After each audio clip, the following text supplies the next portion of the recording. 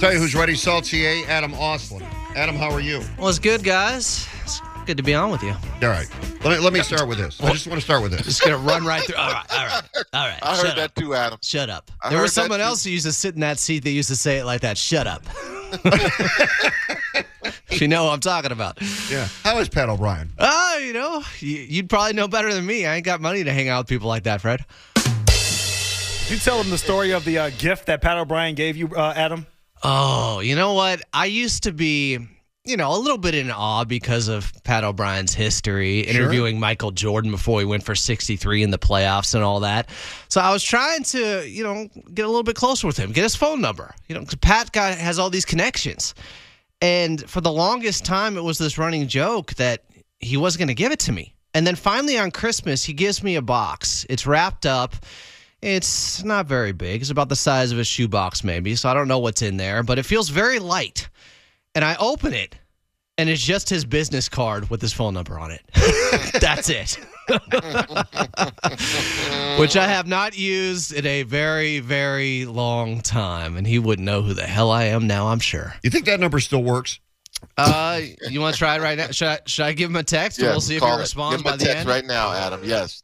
Text him right now. My man, I'm going to walk through that door and slap the hell out of you for this segment. This little bit right here, not that funny. All right. Can we move on, please? Yeah, we're going to move on. All right. Before we even get into the breakdown for tonight, the guy that's really annoying me is Jordan Poole. To me, he's Dillon Brooks. He's the same kind of guy. He's not talking to the media like Dillon Brooks, but he's the same guy. He's chippy. He's a bit cocky. He launched a 35-foot shot, of course, with time remaining on the clock the other night, which was a very poor choice. You think he could have stepped in with Vanderbilt running at him like that, Fred? Is that what you think? I think there's like 12 seconds left. Attack the closeout. I think there's time. You just don't pull up and chuck it. Yeah, but there were some baddies. After he hit 6, he was 6 for 8 on threes That's up fine. until then. So, That's fine. Okay. Too much time. All right. There were some hotties in the front row. He was trying to impress Fred. That's what Jordan Poole likes to do. Yeah, He's exactly. cocky, isn't he, Adam? Heat check. He's more like a J.R. Smith type than I would say Dillon Brooks. There is a cockiness to him. He's a streaky player. He's a very talented player. He can go off and get you 25 or 30, or he can get you 5 points. You never know what you're going to get. And he had a really poor series against the Sacramento Kings overall. They survived it anyways. They won't survive without him playing more sound basketball. And to his credit, for the most part, outside of that shot, he had a very good game one against the Los Angeles Lakers. It was that shot that stood out to everyone. The double comes on Steph Curry. He gives it up. Probably was looking to get the basketball back. And Jordan Poole said, no, it's Jordan Poole time. I'm taking this. But I wouldn't compare him to Dillon Brooks. I mean, that's... No. Dillon Brooks is more like a Pat Bev irritant type, you know. But he hasn't really earned anything yet in this league, obviously, and the Grizzlies look to be parting ways with him. Damian Lillard was on a what do you think about that, Adam? Just the Grizzlies. I'm sorry, the Grizzlies, if it's true, because Shams reported that, right, that's what they said, that they don't have anything to do with Dillon Brooks, basically. That's a bit much for organization to just throw a cat under the bus. No, regardless, but throw him under the bus like that. Now other teams and other organizations looking like, we're not going to sign that guy either. I don't like that they're putting it all on him. Like he's the scapegoat for all of their problems, as if they didn't have Steven Adams out and Brandon Clark and injuries going on. And plus, they just didn't play that well as a team. It wasn't just Dillon Brooks rallying up or getting LeBron James to play even better than the greatest player he is maybe of all time. Like, I think there was extra motivation there for LeBron, but it's LeBron. He's going to play great anyways. So I don't think they lost that series just because Dillon Brooks challenged LeBron James. Was it stupid? Was it misguided? Yes. But they still have to find a way to replace someone who's a pretty darn good defensive player for them over the last couple of seasons, a young player under a team-friendly salary, and someone that could get hot from the outside. He's done good things in Memphis. For them to pin all the woes of this season of being a 2 seed and losing in the first round on Dillon Brooks, I thought it was a little bit unfair. It was a little bit too much. Okay. As for the game tonight, the first thing, and we said it before game one, if Anthony Davis plays well, if he dominates in the paint, if he plays big, then the Lakers are going to be in pretty good shape. The Lakers are pounding the ball in. They're inside. The Warriors shoot from the outside, a huge disparity in free throws in the game, but that's, I believe, because Golden State doesn't go to the basket, right? Golden State takes the most three-pointers in the league. During the regular season, they were at 43 attempts per game. They took 53 in game one. And coincidentally, or not so much, they take the fewest amount of free throws in the league at about 20 per game. They were well under that in game one, but they also took 10 more three-pointers. So that is their style of play. That's not an outlier or an aberration, what we saw in game one. That's typically how they win. And that's why I picked the Lakers in 6 games to win this game thing, just like I did against Memphis in the first round. Style of play matters in the playoffs, and the Lakers have this distinct advantage because they take more higher percentage shots that are more repeatable and easier looks to get than really any other team left in the playoffs. Guys, I'm telling you, I think Denver is the only team that can beat the Lakers in a 7-game series remaining. I really do, if they're healthy. It feels like we're going back in time a little bit where size and paint matters, Adam. It's not just total perimeter game. They dig the long ball? Well, not exactly, because it didn't work for the Warriors. But I see what you're saying. Yeah, size and just getting shots closer to the basket. Now, Anthony Davis did hit some mid-range shots to get to his 30 points. But he was getting easier looks, and they don't have a guy that can really match up with him. And not many do, but they traded away James Wiseman. Remember their young rookie? Yeah. He had the knee injury. It wasn't working out. He's in Detroit now. I actually think a lot of people have downplayed this, but I think he could play in this series and just give you some minutes and give Anthony Davis a little bit of a different look because he has such a size advantage. But the way they get to the paint, the way they attack, get downhill, drive, get to the basket, the Lakers play a style of basketball that wins in the playoffs, and it's similar to what we saw in 2020. Three-pointers for them are almost a bonus. When those start to drop, they become nearly unbeatable. And they do have some guys who can get hot from the outside. We saw Rui Hachimura in the first 3 games against the Memphis Grizzlies go off. Austin Reeves has had his moments.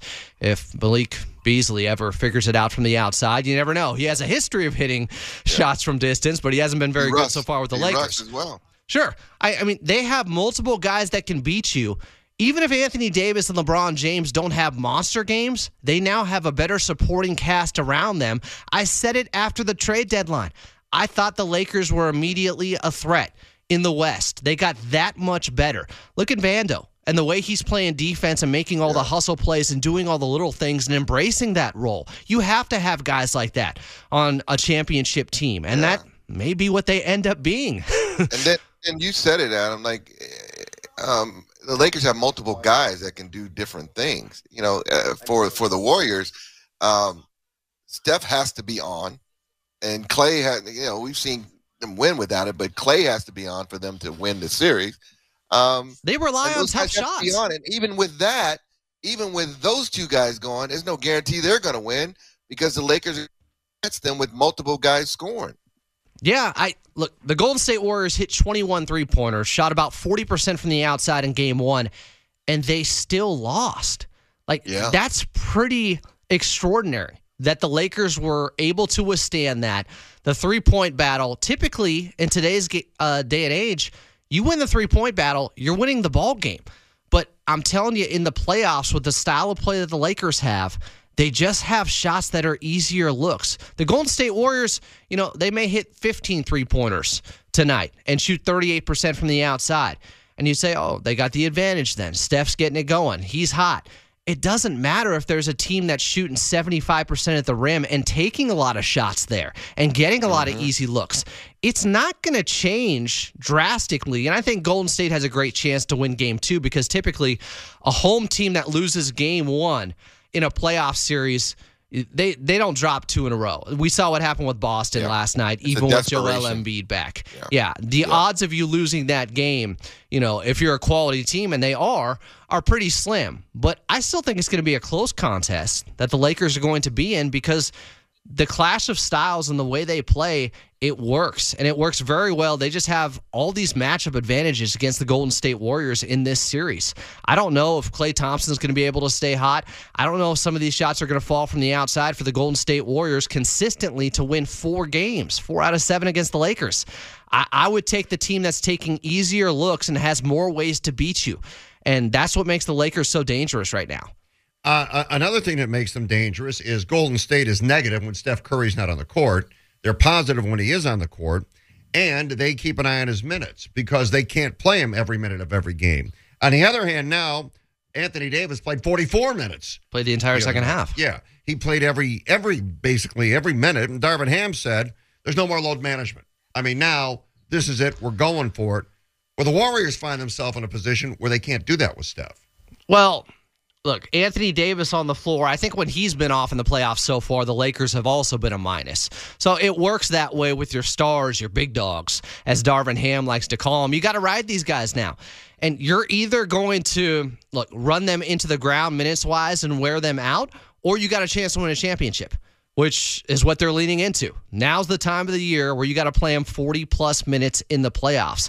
And Anthony Davis looking spry, looking healthy, when all these other teams are getting injured and beat up, and the Lakers, who have one of the most brittle players in the league, and Anthony Davis, looks to be peaking at the right time. And LeBron James, who I still think might have offseason surgery on that foot, but he's hanging in there, and he plays well enough. And even though he was just 9 of 24 in Game 1, he makes all these other smart basketball plays that help you win. You see him run the floor to get those blocks? Yeah, and the rebounds he had. Look, there was a culture shock for the Golden State Warriors in that Game 1. After getting anything they wanted at the rim against the Sacramento Kings, because Domantas Sabonis is not a good rim protector, all of a sudden they're getting swatted. I think the Lakers had about 10 blocks in that game. AD obviously had 4 of them. But that changes your aggressiveness and how comfortable you feel getting downhill and attacking and getting some of those easy looks, because paint defenders are waiting for them in the Lakers, and they didn't see that in the first round. The Sacramento Kings didn't exactly give them a blueprint for how to go up against the Los Angeles Lakers. It actually hurt them in some ways. First of all, they had to go 7 games, and they're a little bit gassed, and they only had 1 day off between Game 7 and Game 1 against the Lakers. But also, it didn't give them much of a preview of the style of play they're going to see with the Los Angeles Lakers. And now they have to adjust and figure it out, but it could just come down to hot shooting and whether or not Steph's going to go for 40 or 50 like he did against Sacramento. And I don't think you can rely on that 4 out of 7. No. As great as he is. Hey, what do you think? Is Phoenix done now with Chris Paul being where he is with the groin again? I feel bad, but boy, that's the MO, right? I thought they were Playoff done time. Coming into the series. It's unfortunate. CP3's older. You don't typically start getting healthier as a player who has been injury prone as you age. That's not going to happen. So it was expected, but I think even completely healthy, they didn't look great to me against the Clippers. The Clippers were without Kawhi. They were without PG the last 3 games of that series, and they were very competitive in each and every one of those ball games late. The Phoenix Suns, we talk about the matchup advantages and the style of play advantages that the Lakers have. The Phoenix Suns, they lean too much into taking mid-range shots instead of shots close to the basket and three-pointers. That's playing the analytics game. That's what most teams do nowadays. Now, the Lakers, a little bit the antithesis of that. They don't take a ton of threes, but they do get shots next to the basket. Phoenix is settling for long twos. They have 2 mid-range masters. It's great, but another team can even the playing field against them just by taking more three-pointers, winning the math battle. So they're going up against a Denver team, one of the better three-point shooting teams in the league, and they're the number 1 seed for a reason. And they have no longer the reigning MVP, but a 2-time MVP in Nikola Jokic. I had him winning that series in 5 or 6 games over the Phoenix Suns, who also, I think, had to play heavy minutes with their 2 main guys in KD and Devin Booker in the first round just to escape against a Clippers team that was down their 2 stars. They don't look right to me. The way that they've thinned out their depth, making that trade for Kevin Durant, is really hurting them right now. Even if they somehow got past Denver, which I don't see happening, and I do think they could win Game 3, you're coming back home, you're down 0-2, but even if they somehow got past Denver, they're going to run out of gas. And I think the Denver Nuggets are taking this series, and we're going to be looking at Denver, Lakers, Western Conference Finals, same as it was in 2020, but this time outside the bubble. All right, Clippers exit interviews done, season over. Final thoughts, wrapping it all up, and really, what do you do when your 2 guys, as you point out, AD's here and he's going, and LeBron's doing the best he can and he's playing. Your guys don't play, or one of them doesn't play in the playoffs. What do you do? I think right now, if your solution is, well, we should trade or have a sell-off, you're getting pennies on the dollar. Right. I don't believe that's the solution. Could I see one of them being traded if the right trade came along? Sure, you explore all options, but I just don't see that as a realistic possibility. If anything, I think the Clippers double down and they try to find a third star. They use 2 first-round picks. Yes, they still have a couple left after the SGA trade. The 2030 first-round picks open up this summer. I think they could go after somebody like Zach LaVine or Karl Anthony Towns or Bradley Beal or Damian Lillard and double down and try to run it back next season. Hope you get better luck injury-wise. And because, look, you could rebuild, you could retool, and your ceiling is going to likely lower. Where at least now you can say, hey, if those 2 guys are healthy, it's a lot to ask, I understand that, but if they are, we're a contender. We're in the mix. And when you look at the landscape of the NBA and how many guys have been injured, not just throughout the regular season, but now in the playoffs, there are no guarantees, no matter who you have. Yes, they have 2 injury-prone stars. That's a fact at this point. But there really are no guarantees. We've seen Embiid go down. We've seen Giannis Antetokounmpo, Jimmy Butler. We've seen so many guys, Chris Paul a little bit more predictable, but so many guys have gotten hurt. You just have to keep your window open and hope you're the team that has the health luck that year in the playoffs. I think that's where they're at. And this will be year 5 coming up next season of the 2-1-3 era with Paul George and Kawhi Leonard should they both return. And look, they're opening Intuit Dome after next season. I don't think they want to go in there without having any star power whatsoever. So to say they should just tear things down, try to get whatever picks they can, restart, I don't know if that's an option. I don't think that's something Steve Ballmer is interested in. He talked about it recently at an Intuit Dome rally saying, we'll retool some years, but under me, we're never going to be a team that's completely out of it. So that's the goal, to always be competitive. And as long as they have those 2 guys with how good Kawhi Leonard was unfortunately playing right before the knee injury, I'm hoping he can come back just as strong as he looked the last 3 months before that happened in the playoffs. Because he looked like one of the top 5 players. Once again, one of the top 3 players in the NBA. And if you have one of those guys, you always have a chance. So I look at it like this.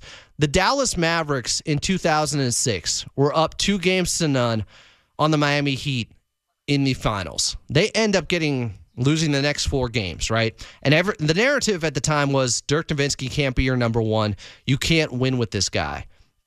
They just retooled. They reloaded. They brought in a different supporting cast, and eventually they broke through. In 2011, they won the championship, coincidentally, against the Miami Heat. Sometimes you just got to stay the course. These are the guys you're married to. These are the guys you're rolling with. You gave up so much draft capital to bring in Kawhi and Paul George. You just have to figure it out and hope one of these years things align the right way. And that's where I'm guessing they're at, but they're also a front office that they have made big moves before. 6 months after bringing in Blake Griffin, they traded him. They let him go.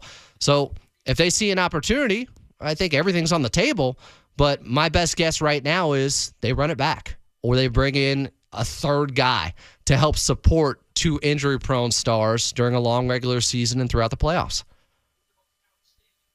Man, that's frustrating, Fred. That is frustrating because you're right, Adam. That game 1, Kawhi was the best player on the court. You called in Clippers talk that night, Rodney. I did. I said, give me LD Kawhi with anybody. He looked like the best player in the playoffs once again. Like he was picking up close. Just where he left off in 2021. He was right back to that level and then some. You look at the last 3 months. When he got back to regular minutes at 36 per night, he was putting up almost 50-50-90 splits. We're talking about just insane stuff from a guy who has, while he's had an injury-riddled career, he's a top 75 player of all time. And he was playing his best basketball. So for him to go down like that, try to play through it in game 2, still had 31 on apparently the torn meniscus. He's so special and tantalizing that you kind of just have to ride with it and hope that one of these years it works out. I think you're right. I think you got to ride with it because, like you said, if you try to do it now, you're going to get pennies on the dollar. You're not going to get anything. And what are you going to do? You start all over because you get rid of those guys. You pretty much are. Yeah, they've invested so much into this era, and It is unfortunate the last 3 seasons now have just come down to injuries, whether it was Kawhi first tearing his ACL and then Paul George last year getting COVID in the play-in. He couldn't go. Obviously, no Kawhi all of last season. And this year, surprisingly, they both combined to play the most amount of games in a season as Clippers. They combined to play 108 games. The Clippers had a lot of other things go wrong for them, though, this season. To only win 44 games, that's just 2 more than they won all of last season without having Kawhi Leonard all of last season. There was a lot that went on this year that was, aside from the injuries, just a team that underperformed and underachieved. So they got a lot of moves to make this summer, regardless of what they do with their 2 big stars. Quickly before you go, Russell Westbrook, back or not?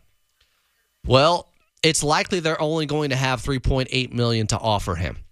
We'll see, because there were some comments earlier this season where it sounded like he wanted to get the bag, he wanted to be paid. He obviously is worth more than $3.8 million per season. It would be selling him on the culture, the environment, being embraced by Clipper Nation and the locker room, and he was, and he did great things for them. He had 3 amazing games in the 5 they played against the Phoenix Suns, and to have somebody like that, you know, if he could be an innings eater for them in the regular season, now he'll be 35 next year, but he has been surprisingly, shockingly durable throughout his career.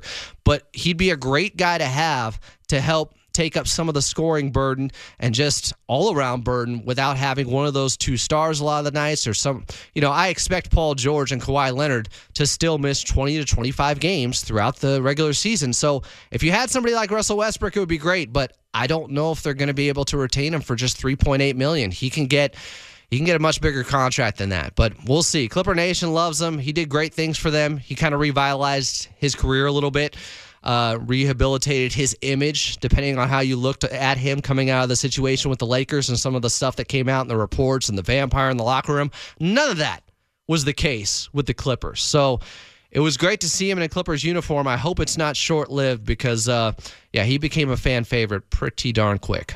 Appreciate